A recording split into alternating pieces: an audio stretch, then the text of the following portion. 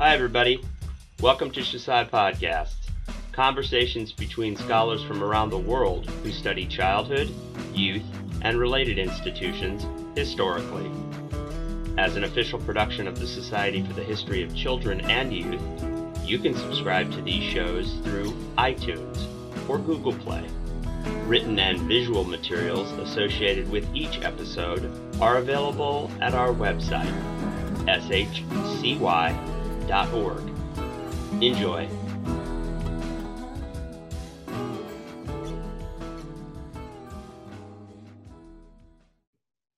Hello, and thanks for joining me. I am here with Dr. Victoria Grieve, Professor of History at Utah State University, to discuss her work, Little Cold Warriors, American Childhood in the 1950s. I'm Julia Gossard, Assistant Professor of History at Utah State. This is a great treat to be able to talk to another historian of childhood at the same institution, so I'm really looking forward to our conversation today, Victoria. Yeah, thanks for joining me. A lot of these podcasts start out with talking about one's inspiration for writing this work.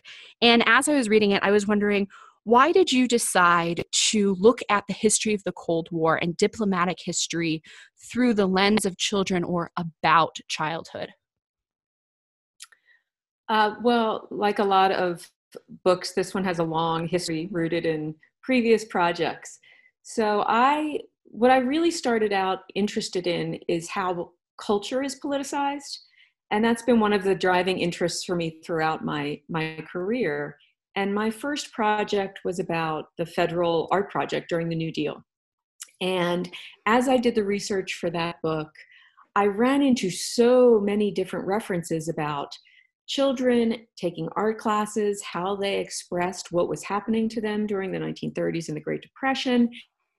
And so that interest in childhood was piqued for me through that project. And, kind of stayed on the back burner in the back of my head for a long time. And as my interest shifted to a different time period and different subjects, I started to think more and more about this project in terms of child agency during this period, because I think childhood had been limited. The understandings of childhood in the 1950s had been limited. And it seemed like between World War II and the 1960s, there was a missing link in terms of childhood activism, childhood agency, really. Yeah. So I kind of wanted to explore a little bit more about this childhood decade, really, between the politicization of wartime childhood and what happens in the 1960s. Suddenly we have all these politically active young people. And so it seemed to me that the way that children were often described, or this sort of idyllic childhood of the 1950s, didn't quite match. And so that's what kind of got me interested in childhood in the 1950s, and then sort of how childhood culture and pop culture and art and literature was kind of intersected with these questions of diplomacy and childhood as well.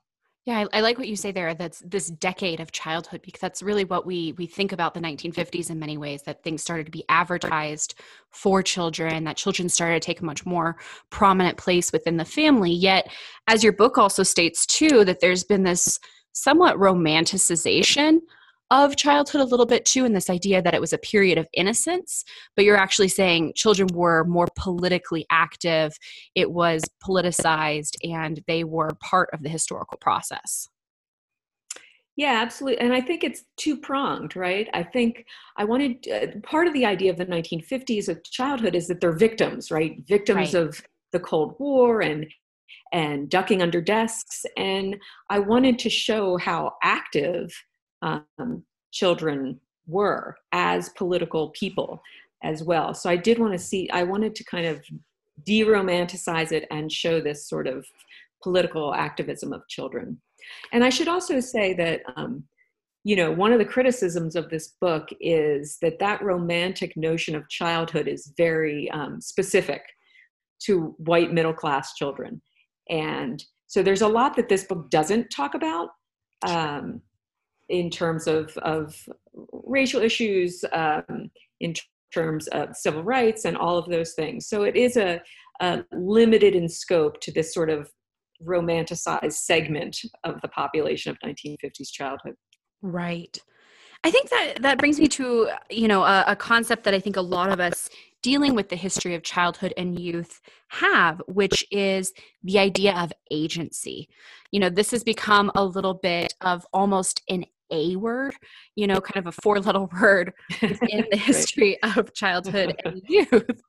I dealt with this in my own work in terms of people saying, well, how are you using the term agent? It is one's actions enough to establish agency. And I just wondered, how are you approaching that in this work? You do this, I thought, in a very kind of forthright way, but I wonder if you could talk to the listeners about that a little bit. Well, I totally agree with you, Julia. I totally agree with you. Everybody is going to ask you how you define it, how you find it, how you talk about it. And so, yeah, I did, you have to acknowledge that in certain places you can't necessarily hear as much from the historical actors that you want to hear from. And that goes beyond the history of childhood to lots of other fields. So how do we get there? How do we make sense of it? And for me, my interest in cultural products and the politicization of culture helps me in that, because I like to look for and hear people's voices from the past in art, in literature, in sort of nonverbal, non-written ways, right, which is useful in the history of childhood. So that's one way. And I think the other way is to kind of accept in some ways that all of us are limited in particular ways. And again, it's not just childhood that lacks forthright agency in every situation. Everybody is molded by certain circumstances. Obviously, children and more than others. So as you said, I tried to be somewhat forthright about it. I had to rely on, we know children were exposed to these ideas in certain numbers. I tried to account for, like, in how many children read the Lone Ranger comic book. Mm-hmm. Millions and millions of children did, right? What did they get out of it? Well, that's a little harder to say, right? Right. But one way I could measure that is by how they participated in a federal savings bond program that relied on the Lone Ranger to sell stamps, right? And again, there are lots of reasons why children might have participated in that. But I think that there are ways to get at what children might have been thinking and imagining their roles to be without direct written sources. Definitely. And so I just think, for you tell great stories about how children sort of pushed back on rules and regulations. And I think you have to look for kind of nonverbal clues sometimes for certain populations, children included, to kind of get a sense of what they were thinking, feeling, and what options they had to act. Yeah, this is reminding me a lot of an article that I read not too long ago by Mona Gleason, who is a historian of childhood and youth in Canada. And I think it's called The Agency Trap. And she talks about this exact same methodology, that there's not always going to be these immediate written sources from the children saying why they did things or how they felt about particular ideas. But the important thing is that we can use our sort of empathy to fill in the blanks in our historical knowledge to help us guess how those children would have reacted. Yeah, I agree. Absolutely. And so, there's some of that in this book for sure. And then, inevitably, I think that historians of childhood have to go back to, the cultural constructions of childhood, of the context of the time, what adults were thinking about children and how that world was constructed, the possibilities for children in particular historical moments and places, and, dependent on race and gender and ethnicity and class and all of those sort of modifiers. But yeah, like you have done, like Gleason has done, you have to look for reasonable actions maybe, or reasonable reactions and reasonable places where you could read into what they might have been thinking as a result of certain actions. And, some are more specific.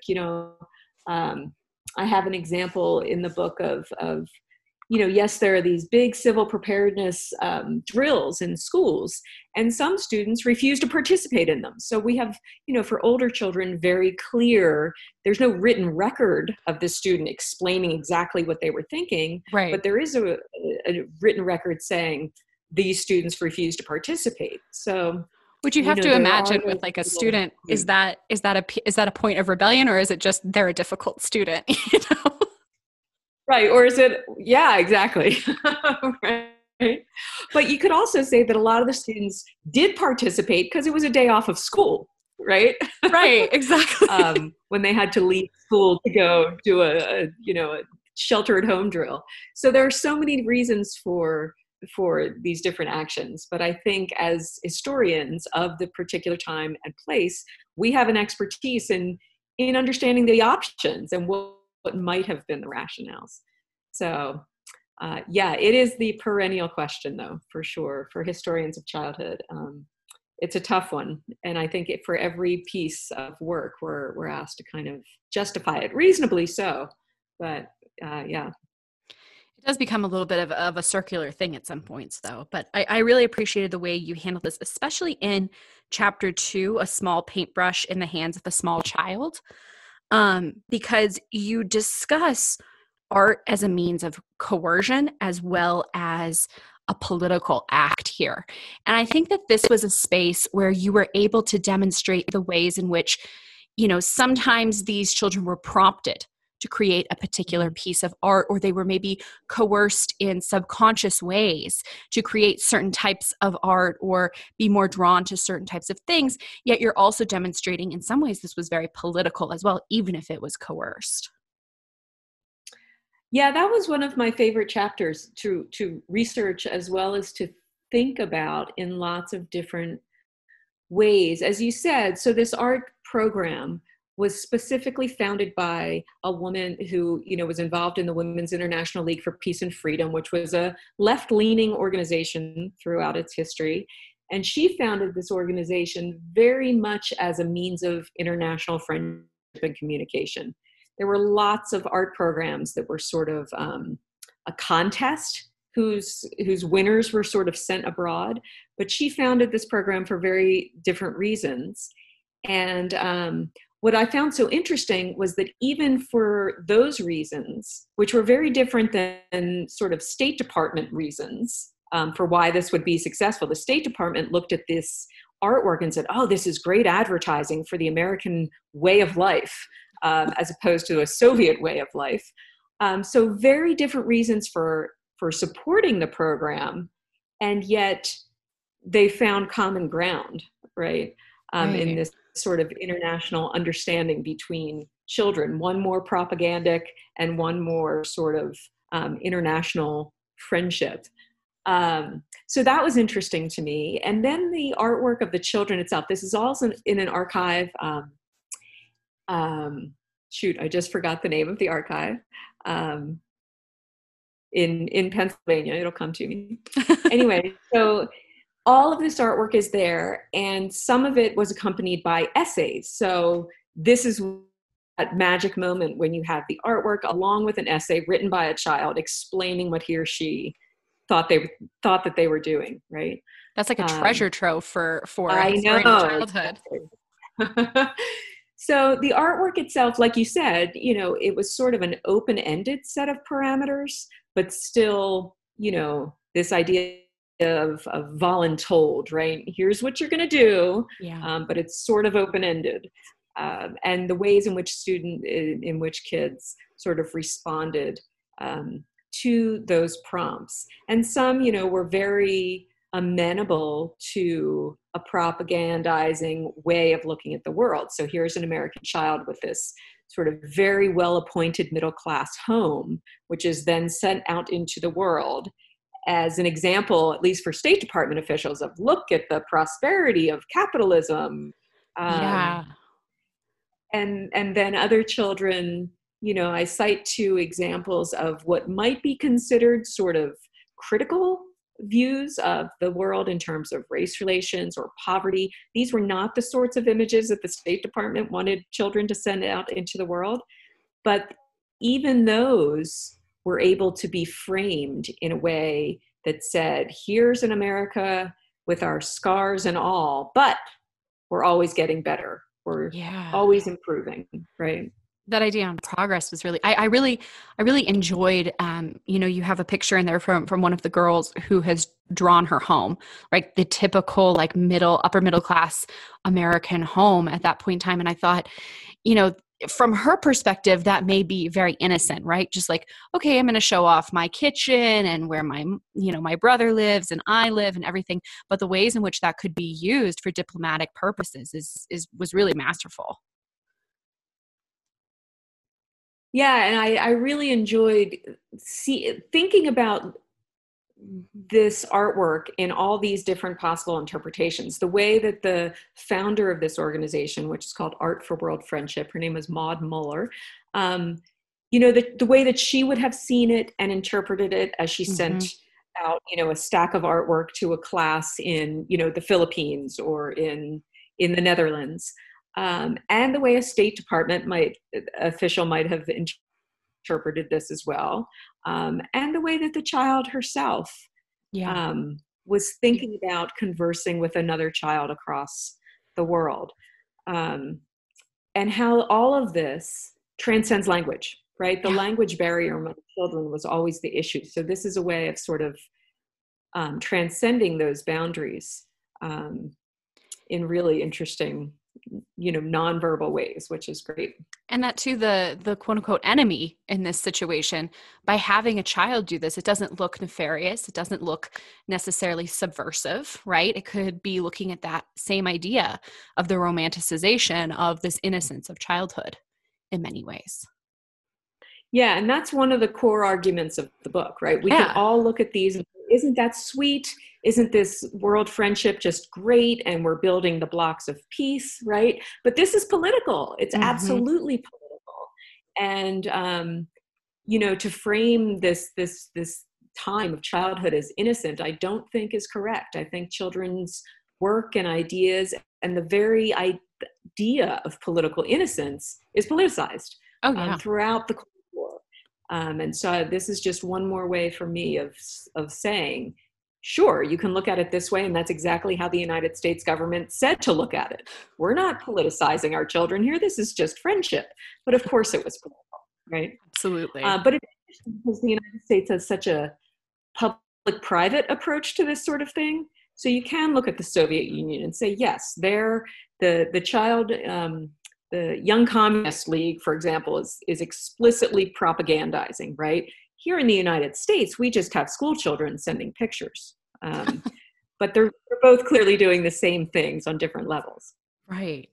It was really interesting for me to read this, especially about kind of the children teaching the other children, making these connections, because you and I work on very different time periods.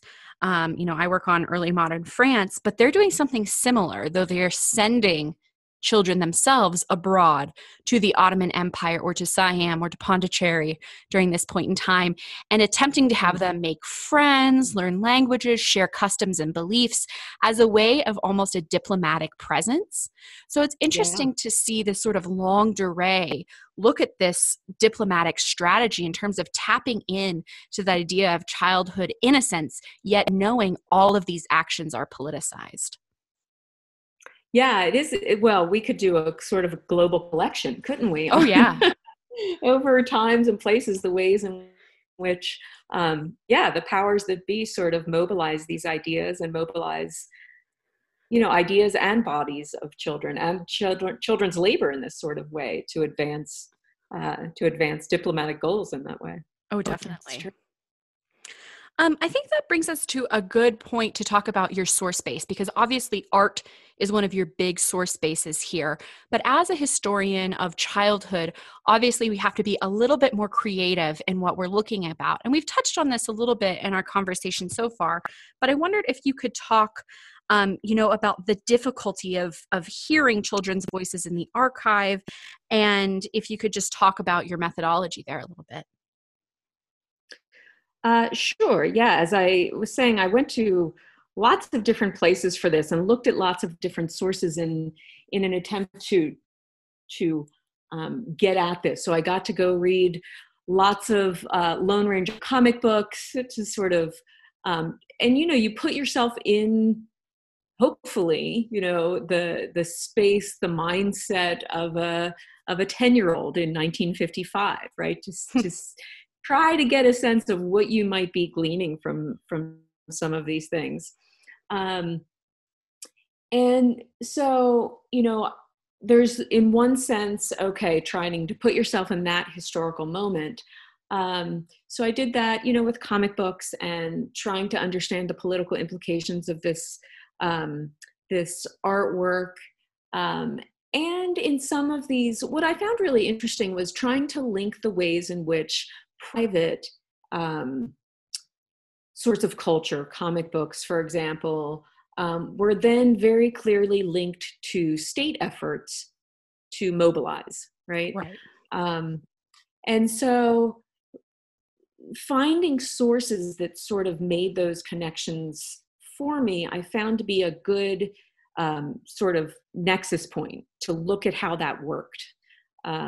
So I tried to choose sources that were in between those two worlds, that linked those two worlds. Mm-hmm. So, comic books and Lone Ranger pop culture was then mobilized by the federal government to sell stamps to support, Cold War imperatives. And this art project is created by children for one ostensible reason, but then mobilized again for these other reasons. So I tried to find areas that linked those two private public ways that the United States has approached this question, this problem, this strategy.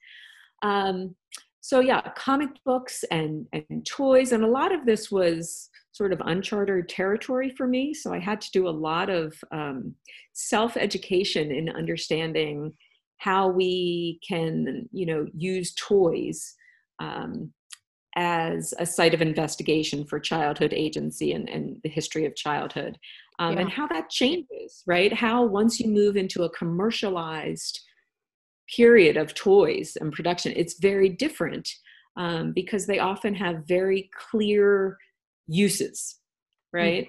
Mm-hmm. For the ways in which these toys are supposed to be used is very clear. It's intended to be used in a certain way. Now, obviously, that doesn't mean that's how children are going to use them, but just the function of toys over time was interesting to kind of map out on this longer sort of trajectory. Well, I thought too, the insistence on advertising as well, in terms of like advertising toys for kids, advertising everything for kids, was this really successful way of the United States inculcating its own citizens too? Yeah, the ad campaigns were really interesting. And again, you have that, for me anyway, very fascinating public-private sort of effort. Messages were the same for domestic consumption and by, Goodyear Tire Company as they were through the United States Information Agency and Franklin Books abroad. So to me, it's amazing how consistent the messaging was, regardless of really how it was put out there in the world. And that's what, to me, that's what's very sort of interesting about, introducing childhood into this whole thing as well, because it seemed particularly powerful when using images of youth or using children themselves as the agents of this message through advertising or through government programs. So, for example, in that chapter on advertising, the ways the children were asked to write essays and then speak them publicly, and then the USIA would record them verbatim and then send them out in, packaging as news to other parts of the world. So it was all this worked into this larger system of messaging. That section for me is so interesting because there's an image of I think it's a Boy Scout maybe, or maybe it's just a young man, and he's sending out a truth statement, right, over the radio. And yeah, I think he's Radio Free Europe. yeah, and it's so Mhm. interesting to see the ways in which this idea of truth was truth, with capital quotation marks around it, was mobilized in this way where, I've been thinking a lot in our current moment. There's a lot of these ideas of like, well, what's true, what's truth, what's not. But that's been something that's been a part of American history for a very long time. Yeah, yeah, absolutely. And yeah, that image is of a young boy. He's speaking over Radio Free Europe to the children trapped behind the Iron Curtain, and he's sending these messages of truth, capital T, in the campaign for truth. Um, so yeah, and the idea behind that, of course, is that, well, he's just a young child. He's not doing anything nefarious. He's not, this is not fake news. This is just an earnest young boy reaching out, across the Iron Curtain. So that question of truth seems more true coming from a child, right? Yeah. And that's actually a really good point in terms of thinking about, there's often this trope of, from the mouths of babes, right? That they Yes, speak yes. the truth in some way. That obviously serves different Which I political guess is moments. why the French, the French Empire would do a similar thing in the 17th century, right? Yeah, exactly. I mean, I think that this is something that we see used in so many different contexts around the world, as a play on children's innocence, that we strongly believe in this concept. It's so interesting there. I think too, you've done a lot with visual culture, which is really interesting, to see and to recognize as a historian, just because I don't really do that much visual culture, but the way you're able to look at these sources and be able to analyze them from the children's perspective, from the perspective of the government, this public-private, is really interesting here. And I presume that a lot of people will use your work to help them teach these different concepts. I teach Western Civ the second half, and I'm already thinking about, I want to incorporate that image of the young man on Radio Free Europe in my discussion about radio and its uses in the Cold War, because I think that it connects too, because when children start learning about other children, they're automatically a little bit more interested. Not saying that college students are children, but there's a tap into youth there in many ways. Yeah, well, thank you. I hope people do use it to teach that sort of methodology. And again, for the history of childhood, I think it's valuable because where we don't have written records, we have to look for these other sources, Exactly. these nonverbal sources. So I think art is a fabulous way to do it. And I think the way that, how you would use that image is how sources of authority use images of children and childhood as well. So there are all those different ideas behind it, not just children, but adult images of children and adult usage of children. But yeah, the idea also behind that was not only to mobilize American children to support US policies by reaching out across Radio Free Europe, and by sort of, creating an opportunity for students to write an essay about what America means to them, which they then get to read over the radio. But there's all, Radio Free Europe was also about indirect attraction of young people. So, the jazz that was played and American music and American genes, this wasn't, America is superior to the Soviet Union. It's pop culture, it's style, it's all of those sorts of products as well that don't have the written or verbal ways to go about using them, but are very powerful in this propaganda war across the board, right? Exporting American cultural products in and of themselves. Yeah, was another powerful way of going about the Cold War of ideas, I guess. And marketing them to youth who are, in everybody's minds, more impressionable, perhaps more willing to look beyond, the faults that their parents see in the other side. Absolutely. And this Margaret Peacock's work on Cold War childhood was really important for me when I was writing this book, because her idea is essentially that by the 1960s, kids had been learning about these other cultures for so long, that the threat part of the Cold War tended to diminish over time. Right. And young people were looking at this other culture as a source of interest and something to talk about rather than to fight against. And so the thaw was essentially because of younger generations coming up. And so you can really rewrite the history of the Cold War from a totally different perspective by including the history of childhood and youth. Apart from the military matters and the high diplomacy, I really find it interesting to look at these huge questions by shifting that perspective a little bit to understand. The 60s look really different if you describe the early Cold War from this perspective.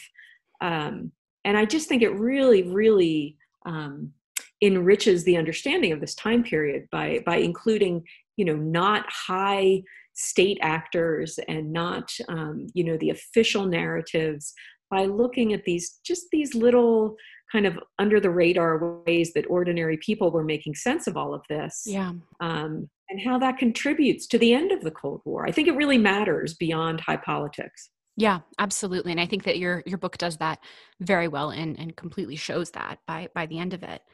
Thinking about this idea of visual culture, I'm just so struck by the image on the cover of your book, this image of a young girl in pigtails, probably blonde hair, sitting there in a traditional 1950s outfit.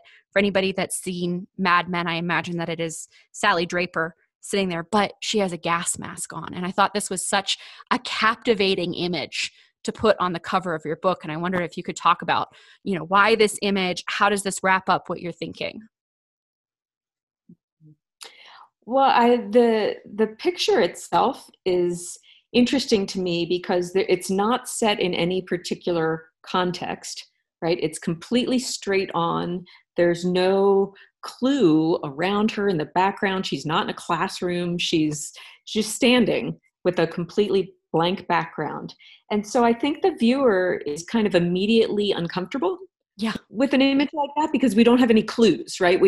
Our mind always is trying to set this person or this thing in a context, and there isn't one beyond her clothing and the gas mask itself.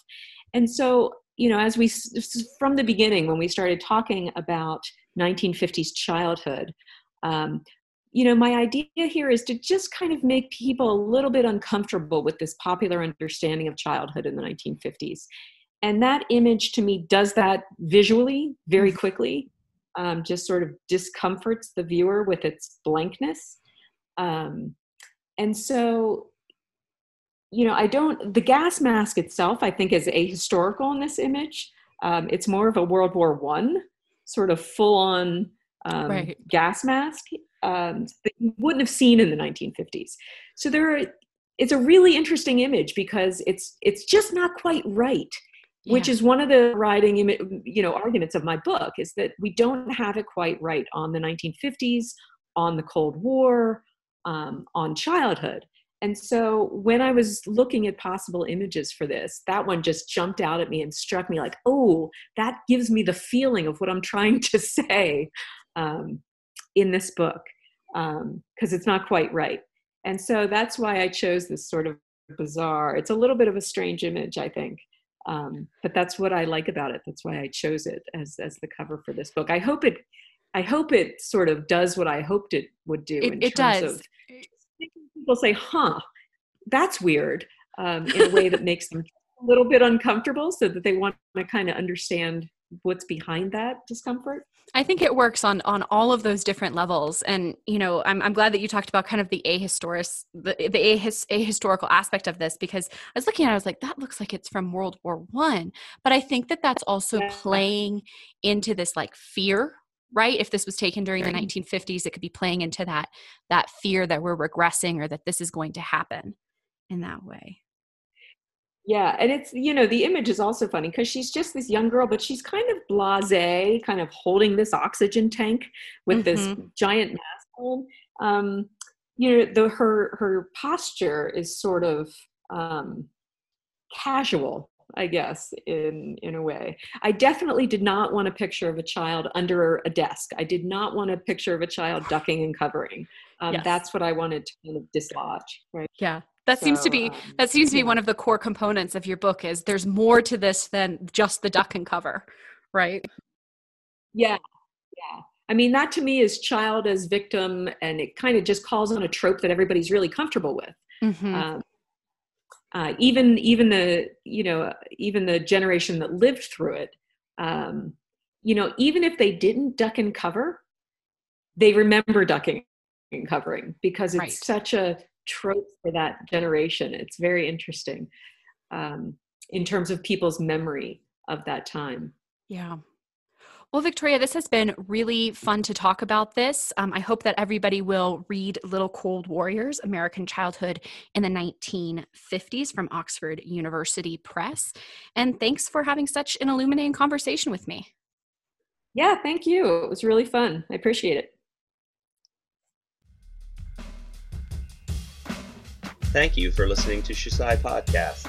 You can find more materials and features from the Society for the History of Children and Youth online, shcy.org.